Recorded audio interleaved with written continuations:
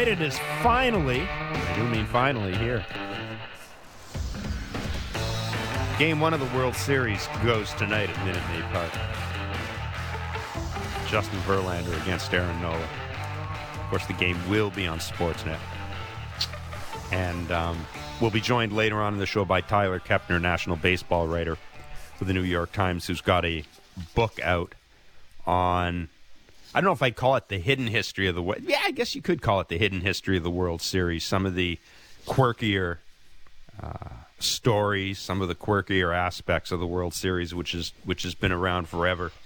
And just reading some tidbits about the book, there's some intriguing factual items, occurrences, oddities, ironies surrounding the World Series. We have one, by the way. We have a heretofore, whatever, unknown factoid about Kevin Barker in the World Series that I'm going to drop on you, but you're going to have to wait till the end of the show to hear it. Barker didn't even know this. Why would I? Well, I would. I admit I would know this about my career. If I played, I would know this. You would not. But you can't even remember the name of the first car, or the. I mean, you can't remember. You couldn't remember the name of the car that you gave away or the type of car you gave away when you were in a home run in a hitting streak. You could, so I mean, I've given up. I mean, one of the beauties of doing a show with Barker is, you talk to somebody, and like you run into them a month later. And the guy says, yeah, I forgot. I played with Barker. And they say to Barker, well, I don't know. I didn't play it. I don't know. I got my first hit off. I don't know what the count was. One thing I do know about you, Kevin, individual milestones didn't matter to you. There are people who will say, I don't really have that. No. They did not matter to you, which is good. I'm not saying it's a bad. I'm saying, you know what? You'd be awful at parties because you know what's going to happen. Well, that night we went out in Clearwater before the world ended, and we were having cigars, and there were a couple of Phillies fans there. It ended. There were a couple of Phillies fans there who knew you, who kind of they overheard us talking. And I thought, this is going to be great. Barker with some real fans, and he's going to be telling them stories. No. It was like they had to pry stuff out of him. And these were good. These were two really good. Now, these dudes were a little hammered, but I mean, they weren't annoying. And they were like, who's your favorite manager? Who's your favorite teammate? And it was like prying. It was like pulling teeth. So I do like that about you. You do not brag about your career, which is good.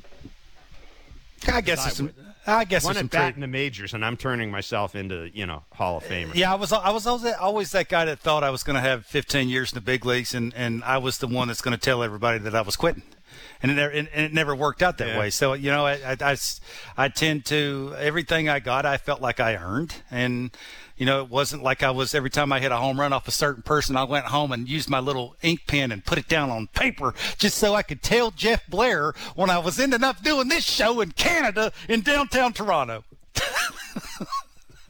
Anyhow, so yeah, we've got a little bit of Barker history we're going to drop on you, and I know this. I will say this: it will enhance your viewing pleasure during the World Series because every time.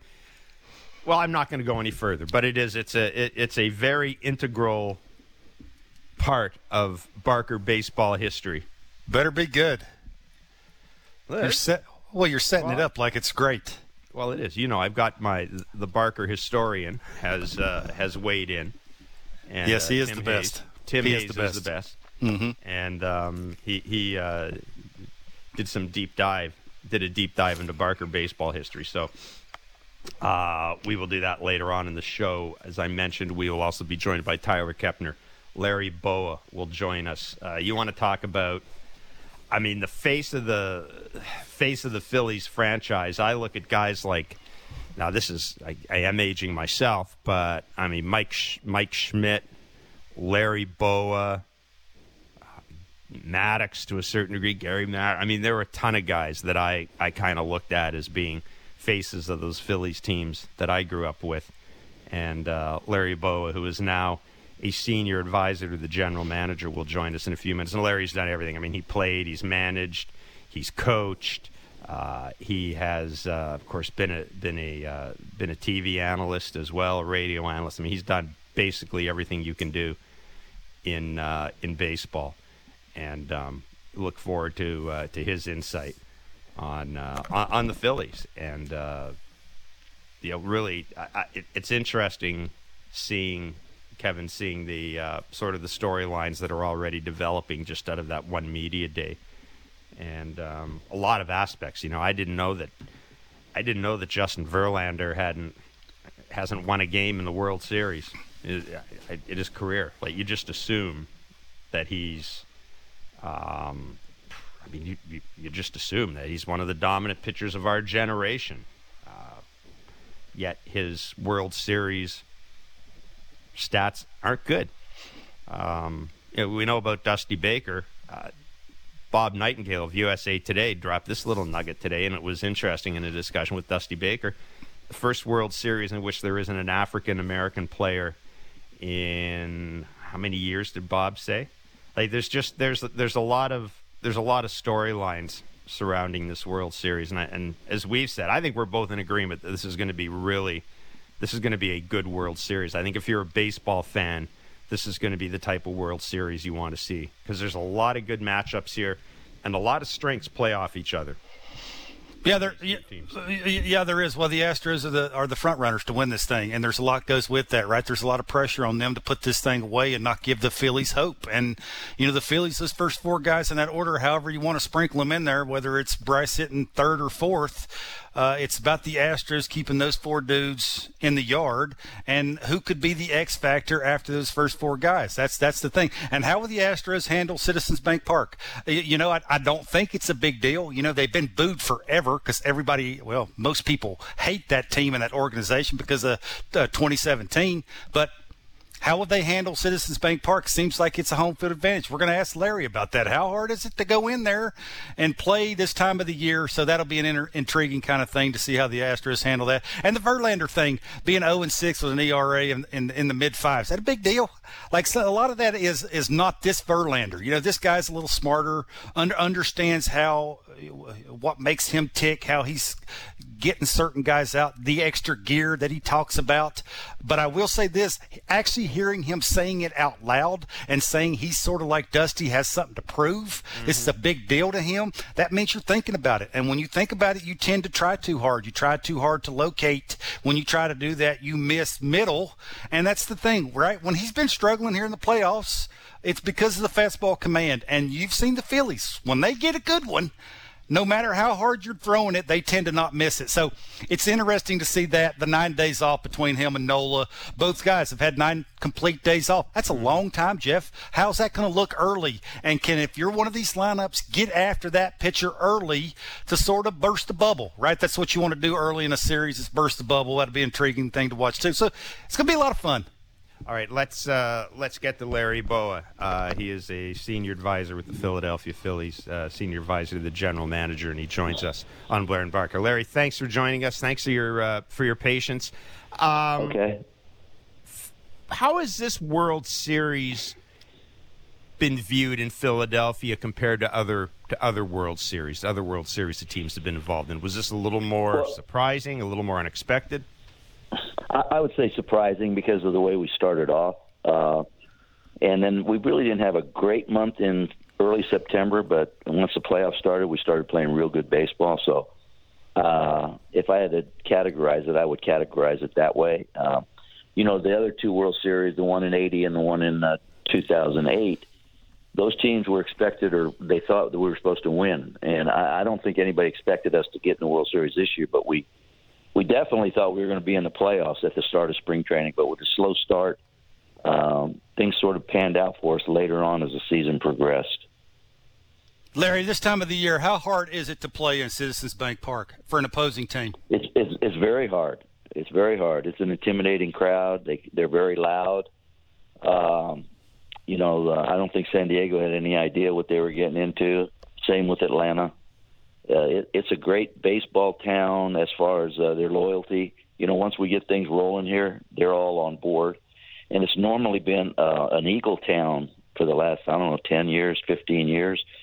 And the Eagles are undefeated right now. We haven't heard anything on any of the sports shows or anything the last 10 days here in Philly.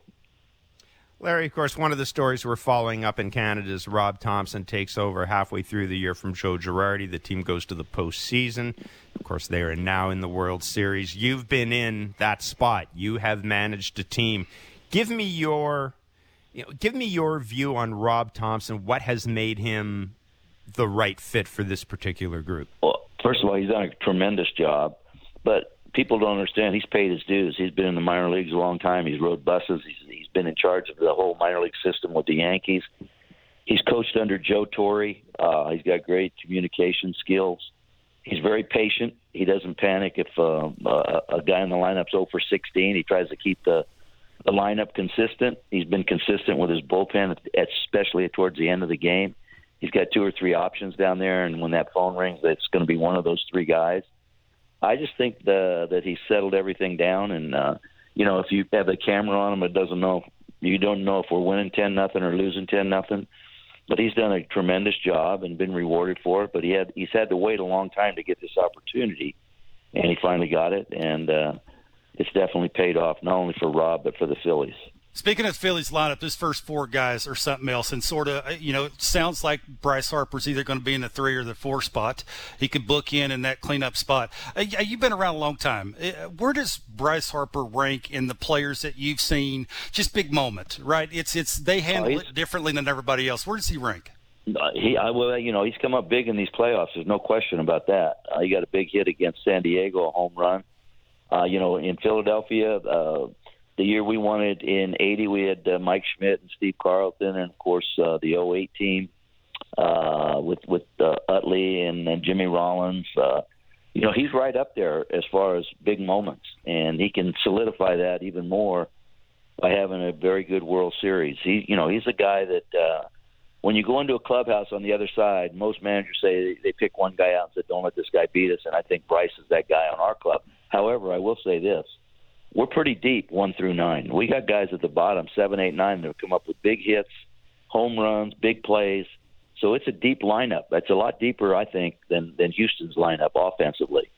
Now, pitching-wise, I would say Houston probably has, depth-wise now, a little bit of an advantage depth-wise. But I'll take our 3 starters with their 3 starters, and we'll see what happens starting tonight.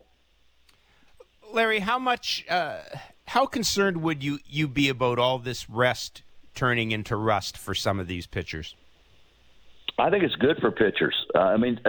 If you look at Houston, they've done this twice now. They had 5 days, and now this time they've had 4. This is the first time the Phillies have had more than 2 days off. So if I'm an everyday player, I don't like that length of time off. But if I'm a pitcher, these guys have pitched every 5th day all year. I think the big thing you got to look at is command. Early in the game, if the command's off a little bit, it could prove to be disastrous for whether it be Verlander or Nola. But usually when you have extra rest, you're overamped a little bit. Maybe you're overthrowing a little bit. It might take a couple innings to settle in. And in the World Series, it's very tough to spot a team early in the game. So I'd be looking for command issues first. As far as the hitters, I think the hitters are good. Your attention span right now, paying attention to detail and everything, is at its highest it's ever been. I don't think it's going to be an issue for the hitters, especially when you get in that batter's box, you're ready to go. But Verlander and Nola, I would look for command issues early. And if they don't have command issues, that means they're on point. If you take a look at Nola in particular and Wheeler, every time they have extra days rest, they've done exceptionally well. Last question for you, because we know you have a TV hit coming up. The Phillies defensively, that was one of the talking points throughout the year. Someone who was a pretty good defender when they played. Do we make too much of that with the Phillies? Because it seems to me that since Stott has taken over, it seems as if the defense is a little better. And, of course, Brandon Marsh, I think, has really been an upgrade as well.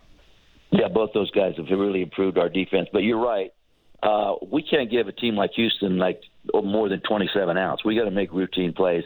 And we've been very fortunate in the last playoff series against San Diego and even Atlanta and St. Louis. We've made some mistakes, and we've overcome them. Guys got big hits, whether it's Hoskins or Harper or JT. But in a World Series, everything's magnified. You got to make routine plays now. And if we give more than 27 outs to a team like Houston, we could be in a lot of trouble. Like I said, we've overcome some mistakes, and hopefully it doesn't happen in the World Series. But our offenses seem to be an offense that picks somebody up if we make a mistake in the field. So ideally, I hope we make all the routine plays. And if we can do that, I think we have a real good chance of winning this thing. Larry, really good of you to join us today. Thanks so much, my friend. Be well. Thanks, Larry. All right, guys. You take care. Take care. That's Larry Bowa. What a great player he was, man. Like I said, I love those Phillies teams that Bowa was on. And I was lucky enough to cover a little bit of those teams towards the end when I started covering baseball. And then, of course, the other Phillies teams, the Chase Utley teams, the Jimmy Rollins teams. There really is. I was trying to think back because I've covered a couple of postseason series at Citizens Bank Park, and I've covered a couple of postseason series at the Vet. And I always... The Vet was, of course, one of those round cookie-cutter stadiums. But I always found it really loud and really unruly. Compared to Citizens Bank Park. Different vibe. As I said, Citizens Bank Ballpark it's a baseball park, right? It was built specifically for baseball. I think they may have played an outdoor hockey game there, but it's a baseball park. The Vet was Eagles. It always felt more like an Eagles game, or an Eagles stadium than it did a baseball stadium. And by the way, if you ever, on a sports bucket list, things you want to do that you probably don't know you want to do, you do want to go see the Eagles play a game. It is. I was lucky enough to see the Eagles play a game in their new place, and that was something else. That was like, you see a lot of stuff at an Eagles game you won't see anyplace else. Like I know everybody talks about the Bills Mafia and all that, folks. Until you go and see people tailgate in the parking lot in Philadelphia and see what goes on in the stands at an Eagles game, completely different. Really rowdy. Really I tried to put myself in a situation where you're thinking about if you're a visiting team going to a rowdy place to have to play against a team that's good, like the Phillies. I just don't know how that's a factor. I probably think that just because of the noise and it sort of gets you off of the thought process of what you're trying to do at the plate, in the field, on the mound, even as a manager. In winter ball, I used to use earplugs because the noise would make me a little numb and I would forget what I was trying to do. It had nothing to do with people booing you or throwing things at you, because that happened. It was kind of funny, right, that you would get batteries thrown at you, or rocks or bottle tops. That was a big thing. You had to be careful where you were stepping on certain parts of the field. But it never bothered me to the point where it was affecting the kind of player I was. So that's an interesting thought that Larry was talking about, how the Braves had to handle that, San Diego had to handle that. And will this affect the Astros? Again, if it's 1-1 going in there, maybe. If it's 2-0 Astros, you think that's going to bother the Astros? Absolutely not. So I do think for the Phillies team, it's very important to at least split in Houston to make the crowd effective when they do go back to Citizens Bank. Listen, I think you're absolutely right. I think this series being a series depends on Philly winning one of the first two games. That probably sounds a little obvious. You'd rather be tied 1-1 or up 2-0 than down 0-2. But in this particular series, I think it's vital that the Phillies win with one of their two studs on the mound. And that, I'll tell you what, if the Phillies do win tonight, then I think we're locked into a long series. If they win tonight, I think we're locked into 7 games. I'm not basing this on any great mathematical format. Just my gut. My gut tells me that if the Phillies win tonight, she's going 7. The Astros win tonight, then we'll see where it goes. But if you're the Phillies, you want to get it back to Game 6, up 3-2. That's the whole point. Ideally, there is absolutely. To go in there, and then you're you got your pitching lined up the way you want it lined up. Wheeler should be going in Game 6. So One of these two games you got to split if you're the Phillies, and it just seems like they've all bought into Citizens Bank Park being home field advantage way higher than anywhere else anybody's ever played before. So we'll see. I think it depends on who's standing on the mound. I do give you that a little bit, and I think it's about whether the series is 1-1 or 2-0. One of the things we've often talked about is how pinch hitting is the toughest thing to do in baseball. And you know, in your major league career, you had times where you didn't play for a while. Then you had to go up and bat. Then you didn't play for a while. Then you had to go up and bat. So how different is it, Kevin, being in that situation compared to being an everyday player who's got 3 or 4 days off? Because it was interesting. Larry right away said he thought it impacted the hitters more than the time off impacted the hitters more than the pitchers. Right? The pitchers are just going to be thankful for the rest. Mm-hmm. Hitters don't necessarily feel that way. How do you? What would you do? You're Kyle Schwarber. You've got all this time off. Are you spending time in the cage? Are you working on video mainly? Are you just trying to keep it a regular routine? How are you going about managing that? Yeah, I think the regular routine's a big deal. I do think they have machines now that can emulate, the braking stuff, the velocity on the guy you're going to face. So you got an advantage there where you can keep the timing, you can keep the athleticism with your lower half. A lot of the times when you don't play, it's real simple of you try and get out and get the ball. What's great hitters always do, Jeff? They let the ball travel. They use the entire field. Well, when you don't play a lot, you don't see pitching and you don't see release points, you tend to want to go get the baseball, which means you lose your lower half, which means your barrel is going to drag. And when it drags, it plays catch up, and you don't barrel the baseball up the way you want to barrel it up, and you don't hit it as hard as you want to hit it. It's sort of what Yordan Alvarez is going through. You can tell his lower half, if they show the side view,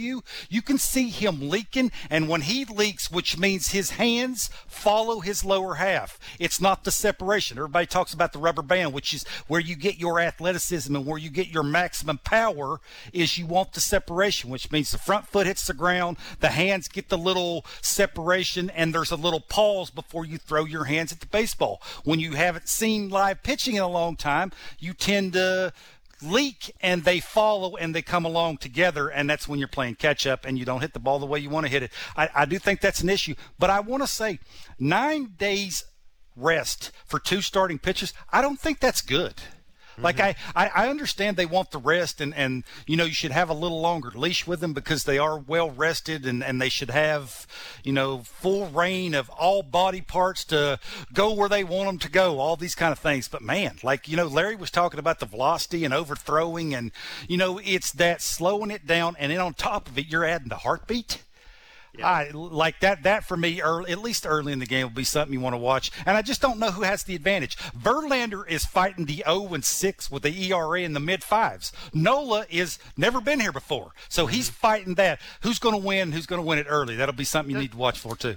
Does it mean anything for a hitter or a pitcher to – I'm going to make this sound really simple, so forgive me, but – to have a good memory about their last game in the park? I'm talking about Aaron Nola. Pretty good memory the last time he pitched in Houston, right? No-hitter, 3-6, no-hitter, a perfect game, 6 1/3, whatever it was. The Phillies clinched that day. And yes, you're right. It wasn't, Houston's just trying to keep everybody healthy. Does that matter when you go into a visiting park if kind of your last memory, your dominant memory is something good? Like if you go into a visiting park and you've hit well there before, or I don't know, you go into a visiting park and you can remember, man, last year I hit a 3-run home run that won a game. Does that matter at this time of the year? I would think it would matter. Big sample size, 1 game. I'm not sure. Right? It's you show up, your fastball's good, your breaking ball's good, you're locating. You're 20 for 35 in a visiting ballpark. You know it, and you're confident. You're confident, right? Absolutely, and that could help you with a little bit of time off, just knowing you have that to lean on. The batting eye is better in that park than other parks. You see the ball better. You see it longer. You can recognize break later, which helps you lay off a certain kind of pitches. So there's a lot of confidence, and baseball is a lot of confidence when you're wherever you're playing, whether it's pitching, defense, running the bases, hitting, whatever it is. I just think for me it's the heart rate. How are guys, or at least early in games, because these offenses, if you got guys that are hot, are quick striking, they can put you away quick. Like it is first inning, you got a bloop and a bomb, and then a bloop and a bomb, Phillies up 4-0. All of a sudden, it makes it tougher. Look at the first 8 hitters in this game. The first 4 for the Phillies and the first 4 for the Astros. Sure. Look at who they are. So it's the heart rate. It's pitching ahead. It's having command of the secondary pitch. It's the fastball command of not down the middle, which is what Verlander did in the bad start that he had. It was too much down the middle. I do think because the Astros have a better defense all around than the Phillies do, that will help them at least early, because you would think Verlander's probably not going to have all of his best stuff early. They're going to put balls in play. You need your defense to step up a little bit early, so I do think there's an advantage there. The big thing is, how does Verlander keep that lineup in the yard? That's the thing. I mean, it's line to line in Minute Maid. I mean, I guess left center is probably the biggest part, and maybe dead center, but anywhere else, Jeff. I mean, it's not like you got to completely square it up. You can create a little backspin and stay through it, because these boys can hit the home run the way they can. That'll be the thing.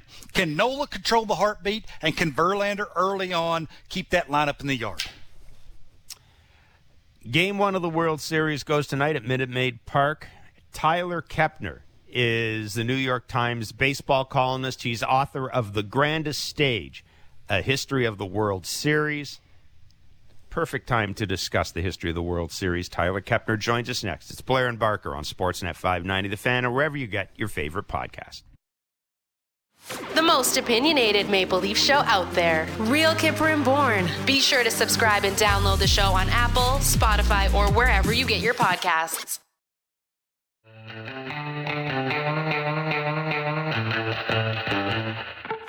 I think Dusty and I both would like to check off, my first World Series win, his first World Series championship. I think, that'd be a wonderful thing for us to have on our career list. I think it's not my goal, though. My goal is not to go out there and win a baseball game. There's been games in the World Series that I don't deserve a win. There's been games that I thought I pitched well enough that we could get a win. It just didn't work out. It just, at this point in the season, personal goals like that just don't matter. Try to win the game however you can. I was one of the happiest people in the world. Game 1 against Seattle, when we won that game, I pitched like crap, but we won. It doesn't matter anymore. So it would be nice, though. I love that at the end. It would be nice, though. Justin Verlander, one of the, oddities, because we look at Justin Verlander as one of the great pitchers of our generation, certainly a Hall of Famer. Justin Verlander is 0-6 with a 5.68 ERA and 7 career World Series starts. 4 of those are with Houston, 3 are with Detroit. His teams are 1-6 in the 7 World Series start. The only win was Game 2 of the 2017 series, which I think went 11 or 12 innings. And Verlander's start tonight, and he is starting against Aaron Nola, will be his 12th in Game 1 of any postseason series, which ties him with John Lester for the most in AL and NL history. That is one of the, I guess, interesting tidbits or factoids about the World Series. There's always a ton of them. Our friend Tim Hayes of the Bristol Herald-Courier, which is Barker's hometown newspaper, also has one. And Kevin, I know you didn't know this.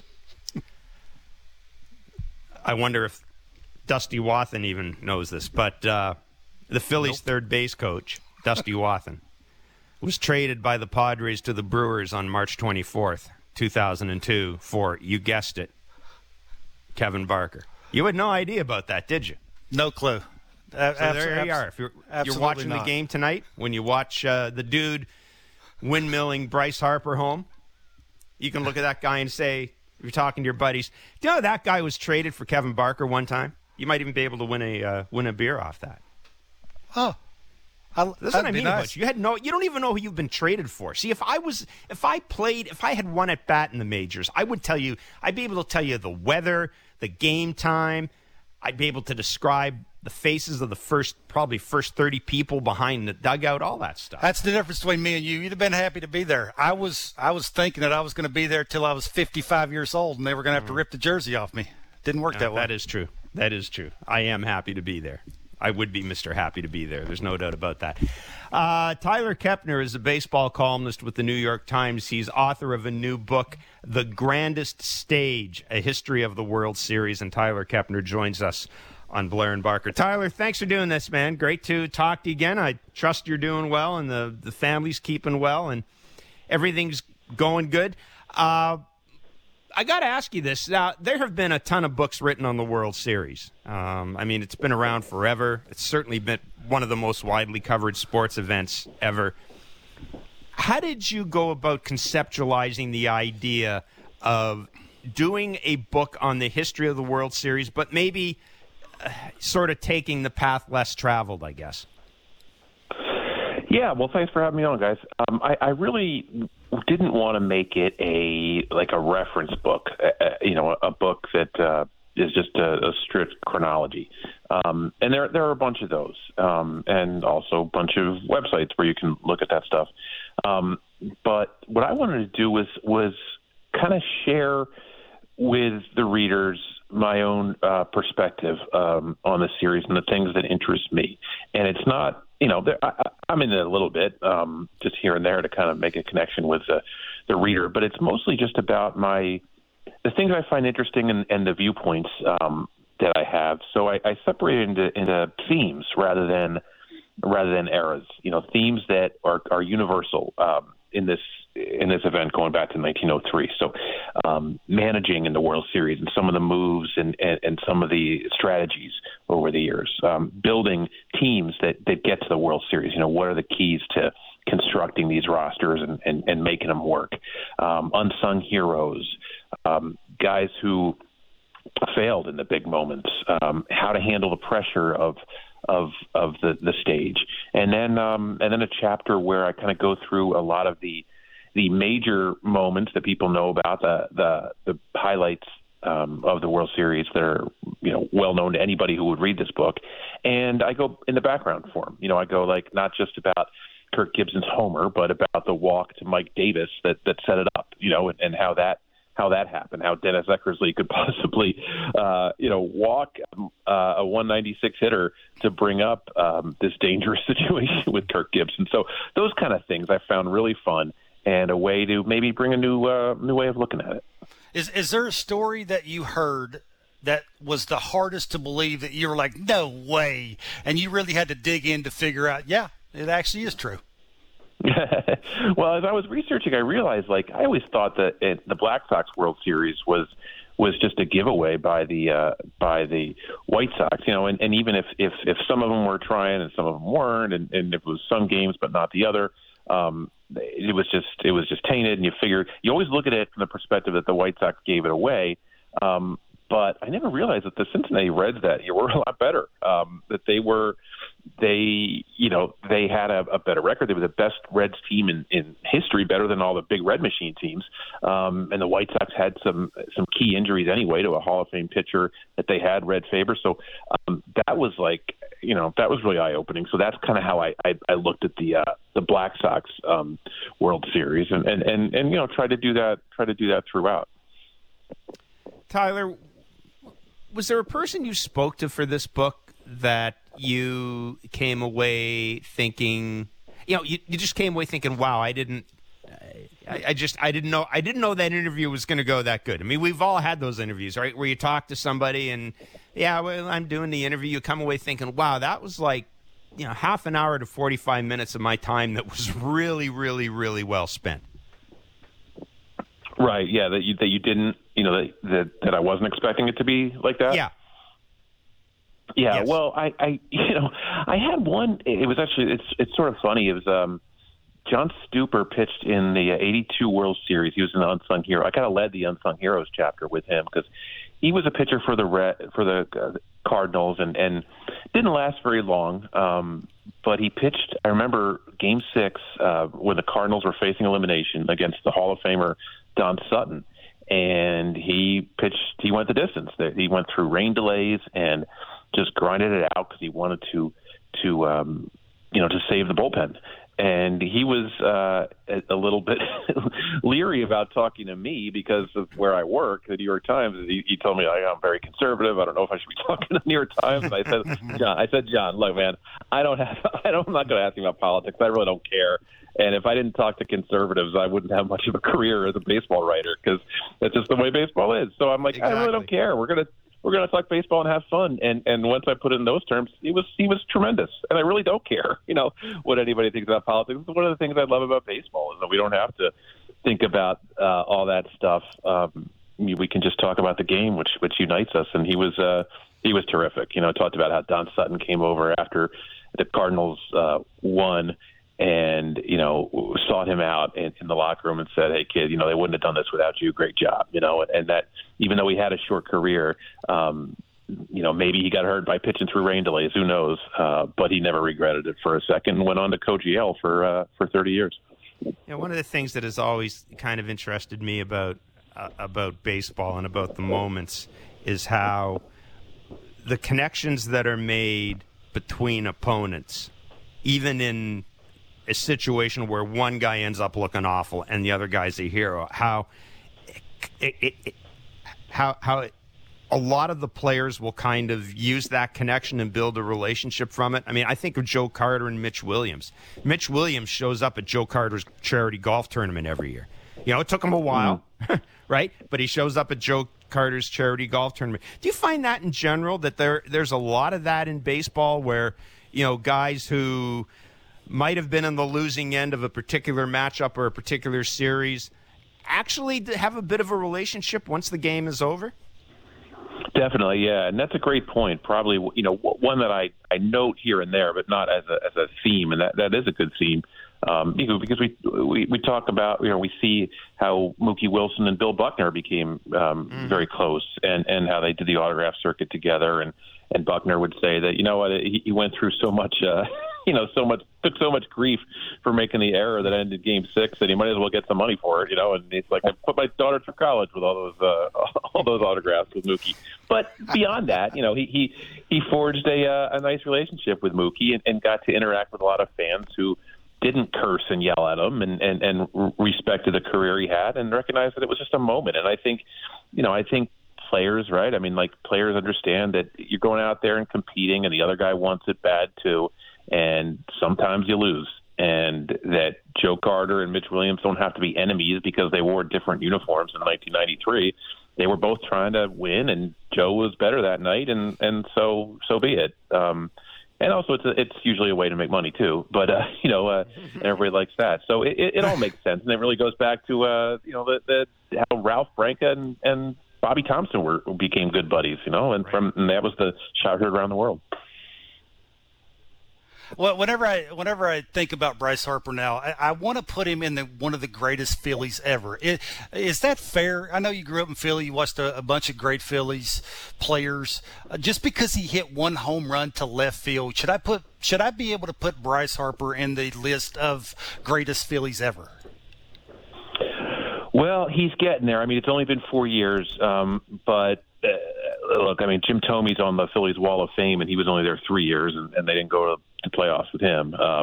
So I think that the great thing about Bryce is that when he went to the Phillies, he was all in, and there was no looking back, no looking over his shoulder, or no looking back and no looking for an escape hatch. There's no opt-out, and it's a Scott Boras contract of 13 years, and there's no opt-out. And I think that meant a lot to Phillies fans as a gesture of commitment to him. And then the way he has handled himself and connected with the Philly fans, in combination, of course, with high-level production, has made them love this guy. And then he goes and hits that home run. So he already had all that goodwill from performance and attitude, and then he goes and hits the home run that propels him to the World Series. And even if this World Series is a disaster for the Phillies, I think he'll always have that moment. And I think he's going to be in the Pantheon. I think it's more likely than not that eventually he'll be in the Hall of Fame with a Phillies Phillies hat on his plaque, and so yeah, he's going to be well remembered here in this town, and there are still 9 more years to go.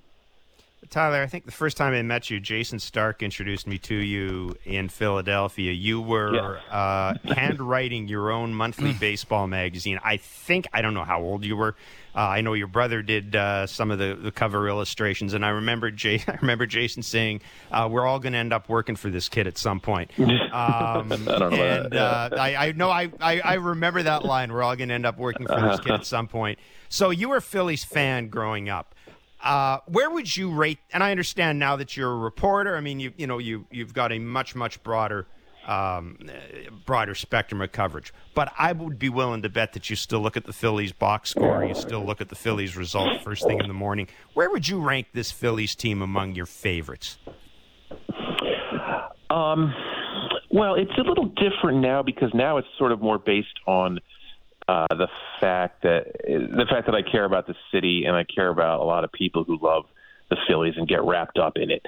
I don't have any kind of special feeling for the players any more than I do for players on other teams. I go in that locker room and I look for, good insights and people who I'm friendly with or know, and so it's like any other working environment when I'm in the locker room. But when I went in the city, there is something fun and there is something that's still special because I have always thought about and paid attention to the organization. So where it ranks for me, my teams are all clustered within the years I was growing up. The early 80s up through 93. Those are the ones that are always going to, just if we're being honest, have the most meaning to me. But 08 was amazing to watch those guys do that. And this year has been really cool to be on that run too. But there's something special to the groups that we followed when we were kids, and you really can't replace that. I don't think, especially when you get into the business. And I still love it. I mean, I'm a fan. I love it. And like I said, it's fun for me when the Phillies do well.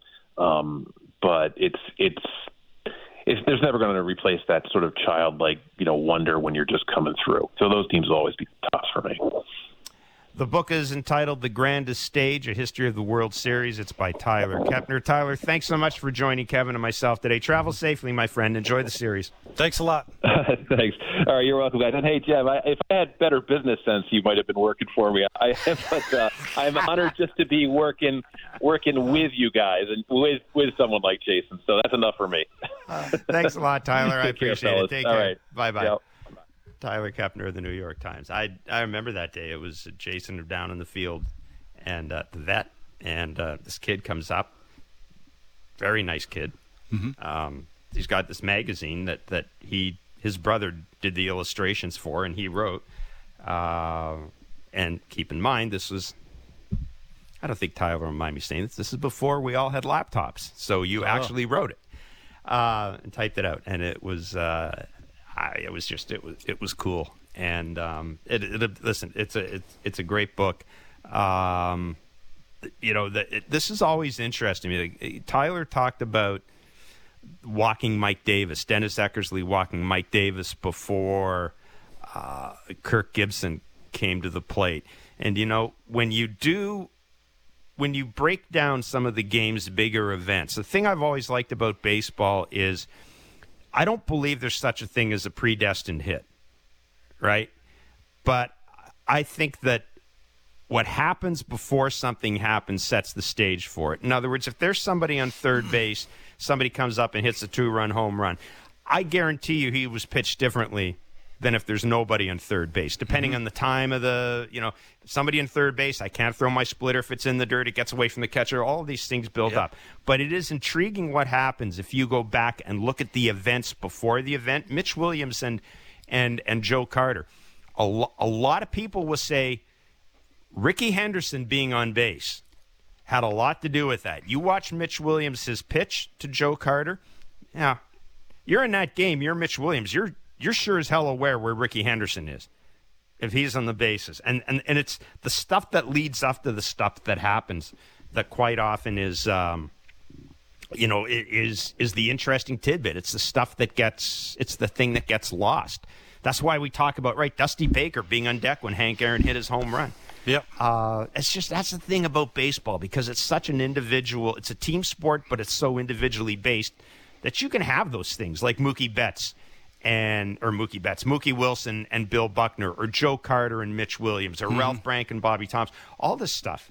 It's like Jeremy Pena got on before Alvarez hit his homer, like Realmuto got on before Harper hit his homer. And what did Harper say after the game? What did the second thing Harper said after the game? Talked about JT Realmuto's at bat. Yeah, well, his home run wouldn't have mattered as much if Realmuto doesn't get on, and Pena and Alvarez's home run wouldn't have mattered as much if Pena didn't get on. So, yeah, it takes a collection of a lot of people to win championships and have big time moments. And I do think there is something with guys that can not only have talent and smarts, but actually slow the heartbeat down and not let the moment get too big. That's an art. Like, I think you're born with that.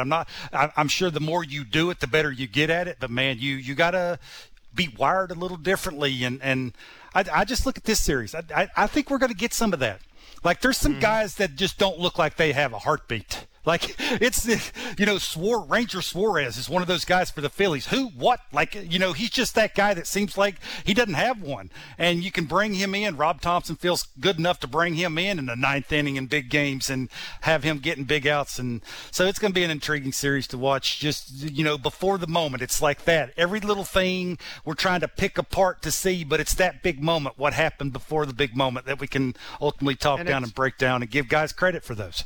Yeah, and it's always kind of fun to see the guy who steps up when you don't expect them to step up, too. I keep thinking back, one of the things I kind of learned this year, just in reporting and all that, is I've forgotten about Jackie Bradley Jr., the year he won the MVP award in the ALCS. And as he said, he had 3 good swings. 2 home runs and a bases-loaded double. Those are pretty good swings. I think one was a grand slam. Alex Cora said he had 3 good swings the whole postseason and won a series for us. But that happens, right? That stuff like that happens. Yeah. It is remarkable. Hey, Pat Borders. Would he have been your choice to be World Series MVP on those? No chance. All those great players. Yeah.